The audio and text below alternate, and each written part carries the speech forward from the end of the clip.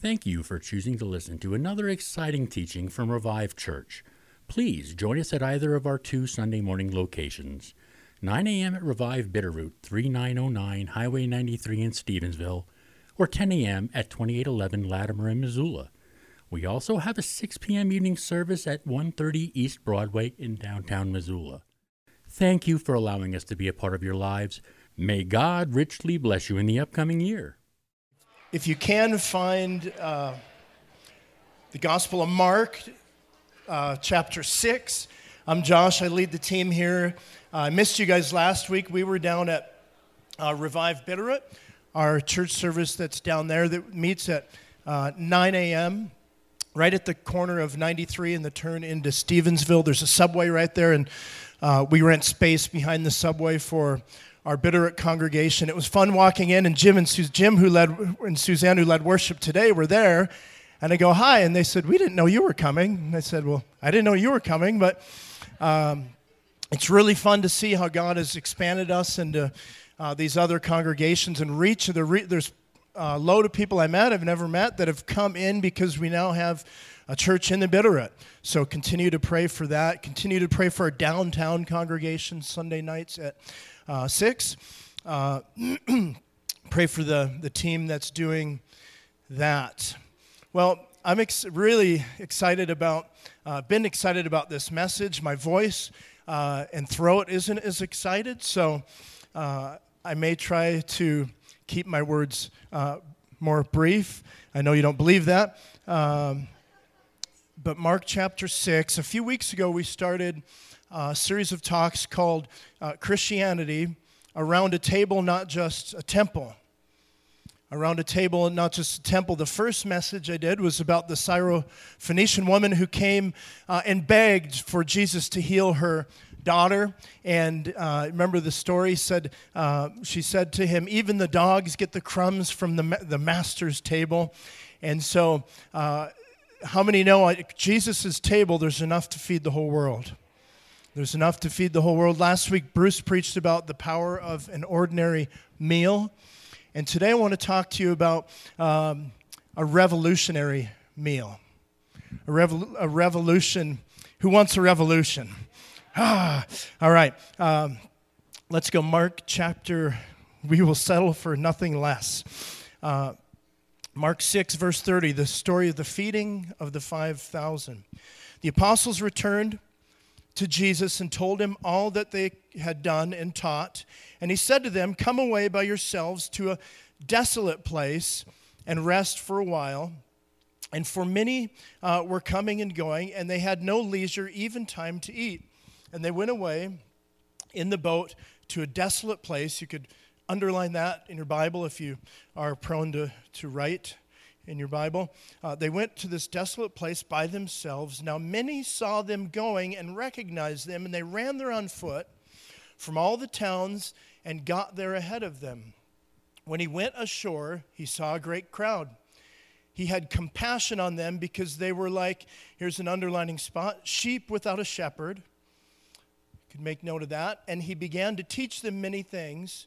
And when it grew late, his very kind disciples, I added that part, came to him and said, this is a desolate place, and the hour is late. Send them away so they can go to the surrounding countryside and villages to get by themselves something to eat. But Jesus, he answered them, you give them something to eat. You, that word you is important. And they said, so they're kind of sarcastic, shall we go buy 200 denarii worth of bread and give it to them to eat? And he said, how many loaves do you have? Go and see. And when they had found out, they said, we have 5 loaves and 2 fish. And he commanded them all to sit down in the groups of the green grass. And so they sat down in groups by hundreds and fifties. And taking the 5 loaves and the 2 fish, he looked up to heaven and he said a blessing. And he broke the loaves and gave it to the disciples to set before the people. And he divided the fish among them. And they all ate and were satisfied. And they took up 12 baskets full of broken pieces of fish. And those who ate the loaves were 5,000 men. What a story, right? What a meal. There's these amazing meals through the Gospels. And this meal isn't, as I dug into it and started to study this, it's not really, we think of Jesus, how this is like warm fuzzy, right? Jesus had a picnic, right? Jesus multiplied food, and the families were there, and they had blankets down on the grass, and Jesus. But really, it's not really about that. This story is about a revolutionary meal. It's about a revolution. And let me show you. So there's three things. This is a revolutionary meal. It's served by unqualified meal servers. And it's going to climax because of a shocking revolutionary act. Those are the three things this text is about. And you're staring at me like a cow stares at a new gate. When Jesus wanted to get away, he was tired. They went across the sea, and the region they went to, when they went to this desolate place, when they went to this far out of the way place, they were literally going, and unless you study the context and look at the commentaries, I've missed this. I've never seen this. They were going to the hotbed of the zealots. The rebels who wanted to overthrow Rome were there. This is where they lived. This is where they congregated. So they're going to this far place, and these rebels come out of the woodwork. They come out because they've heard of what Jesus has done, and they want Jesus on there. They want Jesus to lead them, wouldn't you? In John's Gospel, John 6:32, in reference to this time, it says they went out to make Jesus king by force. So these zealots are coming to meet with Jesus, and they want to make him king. They want him to lead a revolution, right? And so Jesus he truly is a revolutionary leader, but he's not going to do it in the way they want to do it. In fact, we hear it taught that that's 5,000 men. That's probably 5,000 heads of homes, right? So that could mean there's 10,000 people there, including women and children. But one commentator said it literally could be 5,000 men. We don't know because they're in the desert, and this is where the rebels are, and they're coming to see in Numbers 27. We read in the text where Jesus said he had compassion on them because they were helpless, like what? Sheep without a shepherd. He's quoting Numbers 27. If we could pop that up, Ephraim. Moses spoke to the Lord, saying, let the Lord, Moses is about to go home, and he's praying to God for a new leader for Israel. The God of the spirits of all flesh, appoint a man over the congregation who shall go out before them and come in before them, who shall lead them and bring them in, that the congregation of the Lord may not be as sheep that have no shepherd. So the Lord said to Moses, take Joshua, son of Nun, a man in whom the Spirit is, and lay your hands on him. So Jesus is having compassion. He is being pastoral as he sees the crowds. But what comes to mind is this text, and any time through the Old Testament when Israel is mentioned as a sheep without a shepherd, it's talking about not having a leader. And so Jesus is thinking of this as he sees the crowd, and he knows they want a leader. He knows they want to overthrow Rome, but he's not that kind of leader. Can I hear an amen? They were looking for the wrong kind of, usually a revolutionary, when the troops come and the troops gather and, come on, you see something wrong with the world and you want to change it. Usually the leader will hand out weapons. Still happens in the Middle East today, right? There's a revolutionary leader, people gather, the rebels come, and he gives them weapons. Jesus didn't do that. He opened the word, the Bible says, and he taught them. So he gave them word, and then he gave them bread. He opened their hearts, and he brought a word to them. One commentary said this about this scripture. He said, it's clear from this account that Jesus will not march to the populist or militaristic drumbeat. Here in Mark, he disavows the zealot model of liberation, but he does not disavow liberation. Jesus wants to come and bring freedom, but he's not going to do it through this kind of political, military kind of power, right? And so what he's doing here, and Jesus, just like in Matthew 4:4, he said, man doesn't live by bread alone, but every word that comes out of the mouth of God. He starts to teach them. He starts to preach to them. He starts to feed them and show them something about himself that's going to affect the whole world. So this is a revolutionary meal. It's a powerful meal, but it's a meal where he's saying, I'm not going to come and be a king like you want me to be a king. I'm not going to come and take over and march into Jerusalem and take over the throne. No, he came to give power, not to take it. He came to be a servant of all, not to be served. His method of leading was so much different. And when he saw the crowd, he's going, guys, I'm not that kind of leader. You're harassed. You are like sheep without a shepherd, but I'm coming to lead you in a different way. What do we think of when we think of bread? What is the carbs? No. Carbs. Bread in the Bible represents life. It's life. I'm the bread of life. I'm coming. See, most revolutionaries deal in death, right? That's what they do. They come in. Every revolution starts with an act of violence, basically. And they deal in death. Jesus came and he was a revolutionary, but he dealt in life. He's saying, I'm coming to bring bread. I'm not coming to fight them in the way that you want to fight them. And no, you can't make me king by force. So he turns to these impossibly unqualified meal servers, his disciples, right?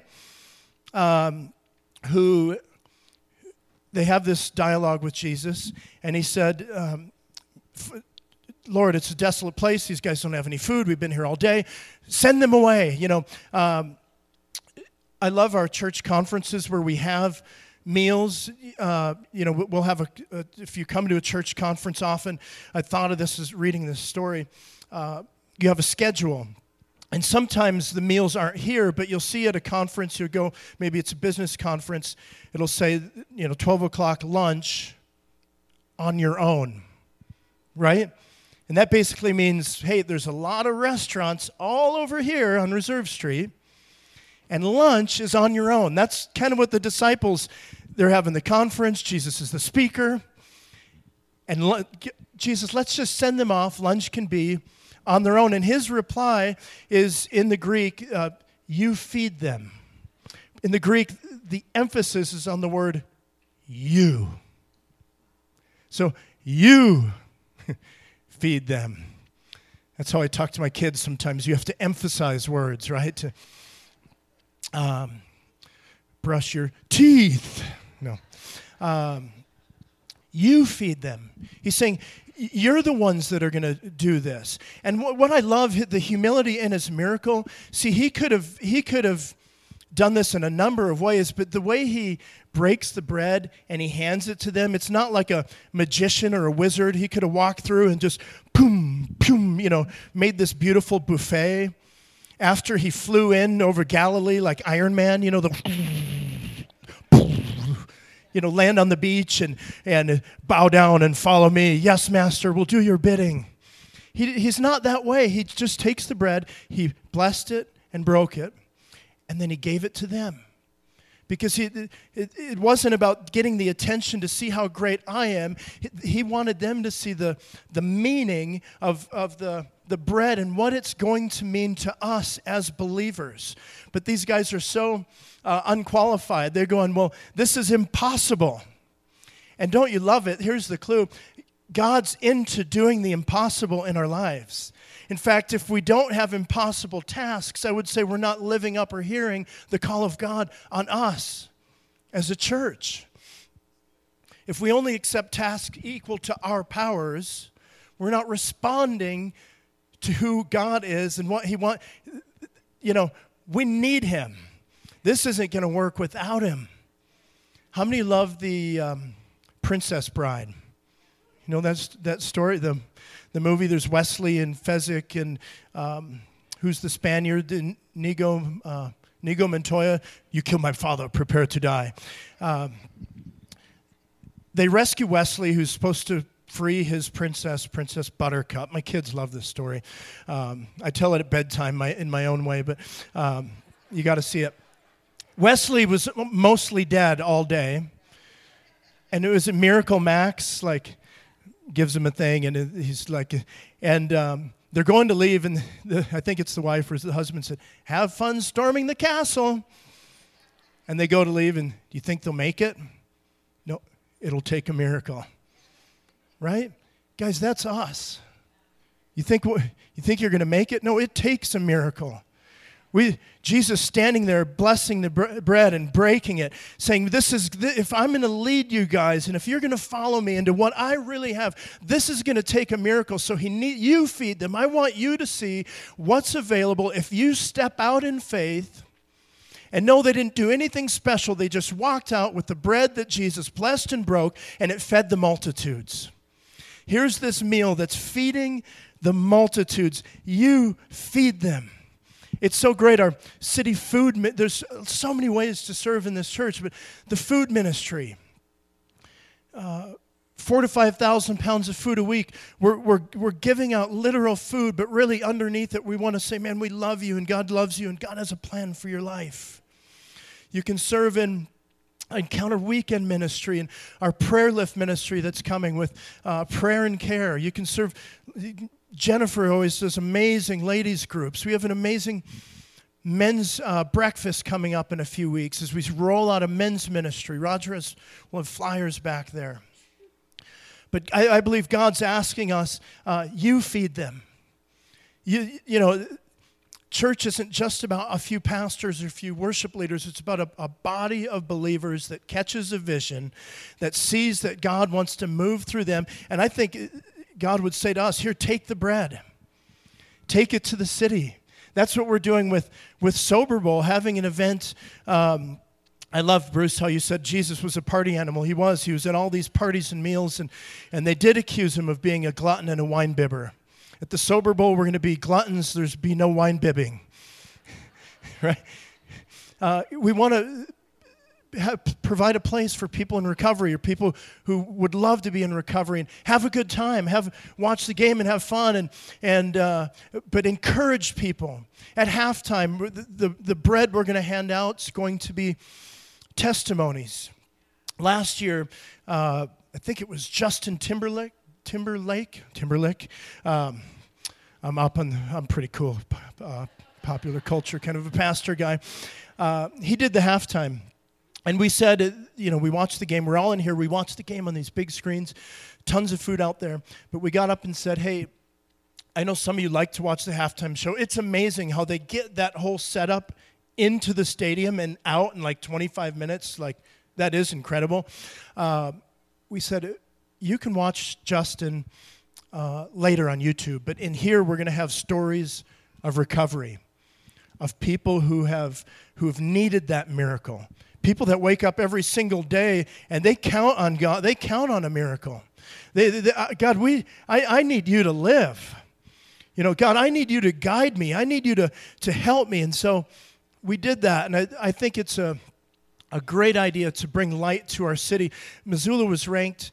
I know people can have a drink and watch the game. Our city was ranked 13 drunkest cities in the nation. And so you can imagine the effects that has on people that have no moderation, that have no self-control, all the social issues and the abuse and the finances on families because of addiction. And so the bread we want to give is going to be a miracle in someone's life. And so the ministry fair today and next week is about saying, God, maybe it won't have a huge part, but I'll take bread. I'll serve. I'll serve behind the scenes. I'll be an usher. I'll help. Why? Because it helps this church that reaches our city for the gospel. Are you with me?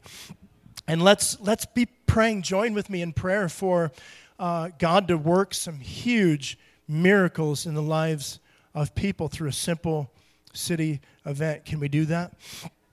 So these guys. Imagine how they must have felt when they came back with 12 baskets full of bread.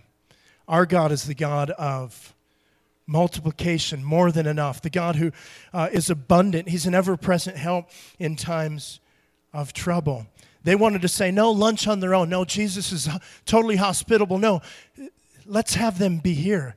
You guys feed them. And so this might be a personal challenge to you. Maybe you've been looking for other people to lead you in your faith, but there comes we do need help. We do need encouragement. You do need pastors. You do need community group leaders. But there's times you have to lead yourself, and maybe God's saying you feed them. Maybe it's getting involved in something new that God's been challenging you with, and you're going to step out and see God multiply the fish and loaves. Finally, this revolutionary meal, what he's showing us as he is doing this is he's getting ready to he's speaking about this shocking revolutionary act. Every revolution, as I said, is started by a shot over the bow, take the city, charge, dump the tea into the harbor. Right? Every revolution, there's an act of violence. So I thought you said Jesus deals in life. He does to us. Right? He deals life to us. Death was going to be dealt to him. The act of violence would be the cross. We're going to get ready in a moment and receive communion, but I want you to think about how this verse ties to the Last Supper. In our text, it said in verse 41, this is really the key. He sat down, taking the into groups, 50s and 100s, and he took the 5 loaves and the 2 fish, and he looked to heaven, and he blessed. He said a blessing, and he broke it. There's 2 verbs. Literally what it says, he blessed and he broke. He blessed and he broke, and then he gave it out. It's the exact same phrase used in Mark 14:22. When he's at the Last Supper and they were eating, he took the bread, and after blessing it, he broke it, and he said, take and eat, this is my body broken for you. What he's showing them at this meal that we looked at is, guys, if we're going to start a revolution, if you want me to be a revolutionary leader, it's not going to be in the way that you want. I'm not going to come and take things by force. I'm coming to be broken. I'm coming to climb up on the cross, and this, which would be the act of violence that would start this revolution that we call Christianity. What happened on the cross? And actually, Jim, you and the team can come as we get ready to receive communion. Guys, the need for revolutions come about because we see a need for change, right? Look out into the culture and you go, man, this has to stop. This has to change. Someone must do something. For Chris and I with Sober Bowl, it was, we tried to take our family to a fun event in town, and it wasn't the atmosphere we wanted our kids in. So, Revolution Sober Bowl. Right? You see a need, and you feel like you have to do something. This revolution, the revolutionary act that started it was the cross. And Jesus, anytime you see Jesus blessing and breaking something, there's a clue there. It's something we have to see. See, on the cross, as he's nailed to the cross, and his accusers and people are looking at him and they're hurling insults. Do you remember what he said to them? Father, forgive them, for they know not what they do. He blessed them, and then he broke. Jesus blessing and breaking. And so when we have the bread and we have the cup, and it reminds us of not only how he lived, but what happened to him. Today, I know it's a unique look at this text in Scripture, but Jesus is our revolutionary leader. And his body was broken, his blood was shed, and we can follow him in 2 ways. And we're reminded of a couple things of communion before I have you come, but we're reminded, A, of his substitutionary sacrifice he made, and the example it is for how we should live. So the substitution, Jesus took our place on the cross for our sin so we can be free. Man, that's someone worth following. Our humble leader whose body was broken. His example that was set. That to us, well, man, if we're going to live, if we see how he lived, and that affects how the church lives today, how powerful would that be? So those two things, if we see the sacrifice and we see his example and we follow those, you will be a revolutionary for the gospel. And so the feeding of the 5,000 is more than a picnic. It's saying, man, come join me in this fight to bring the true bread of life to the world. Let's stand to our feet, if you would. Thank you for allowing us to be a part of your lives. May God richly bless you in the upcoming year.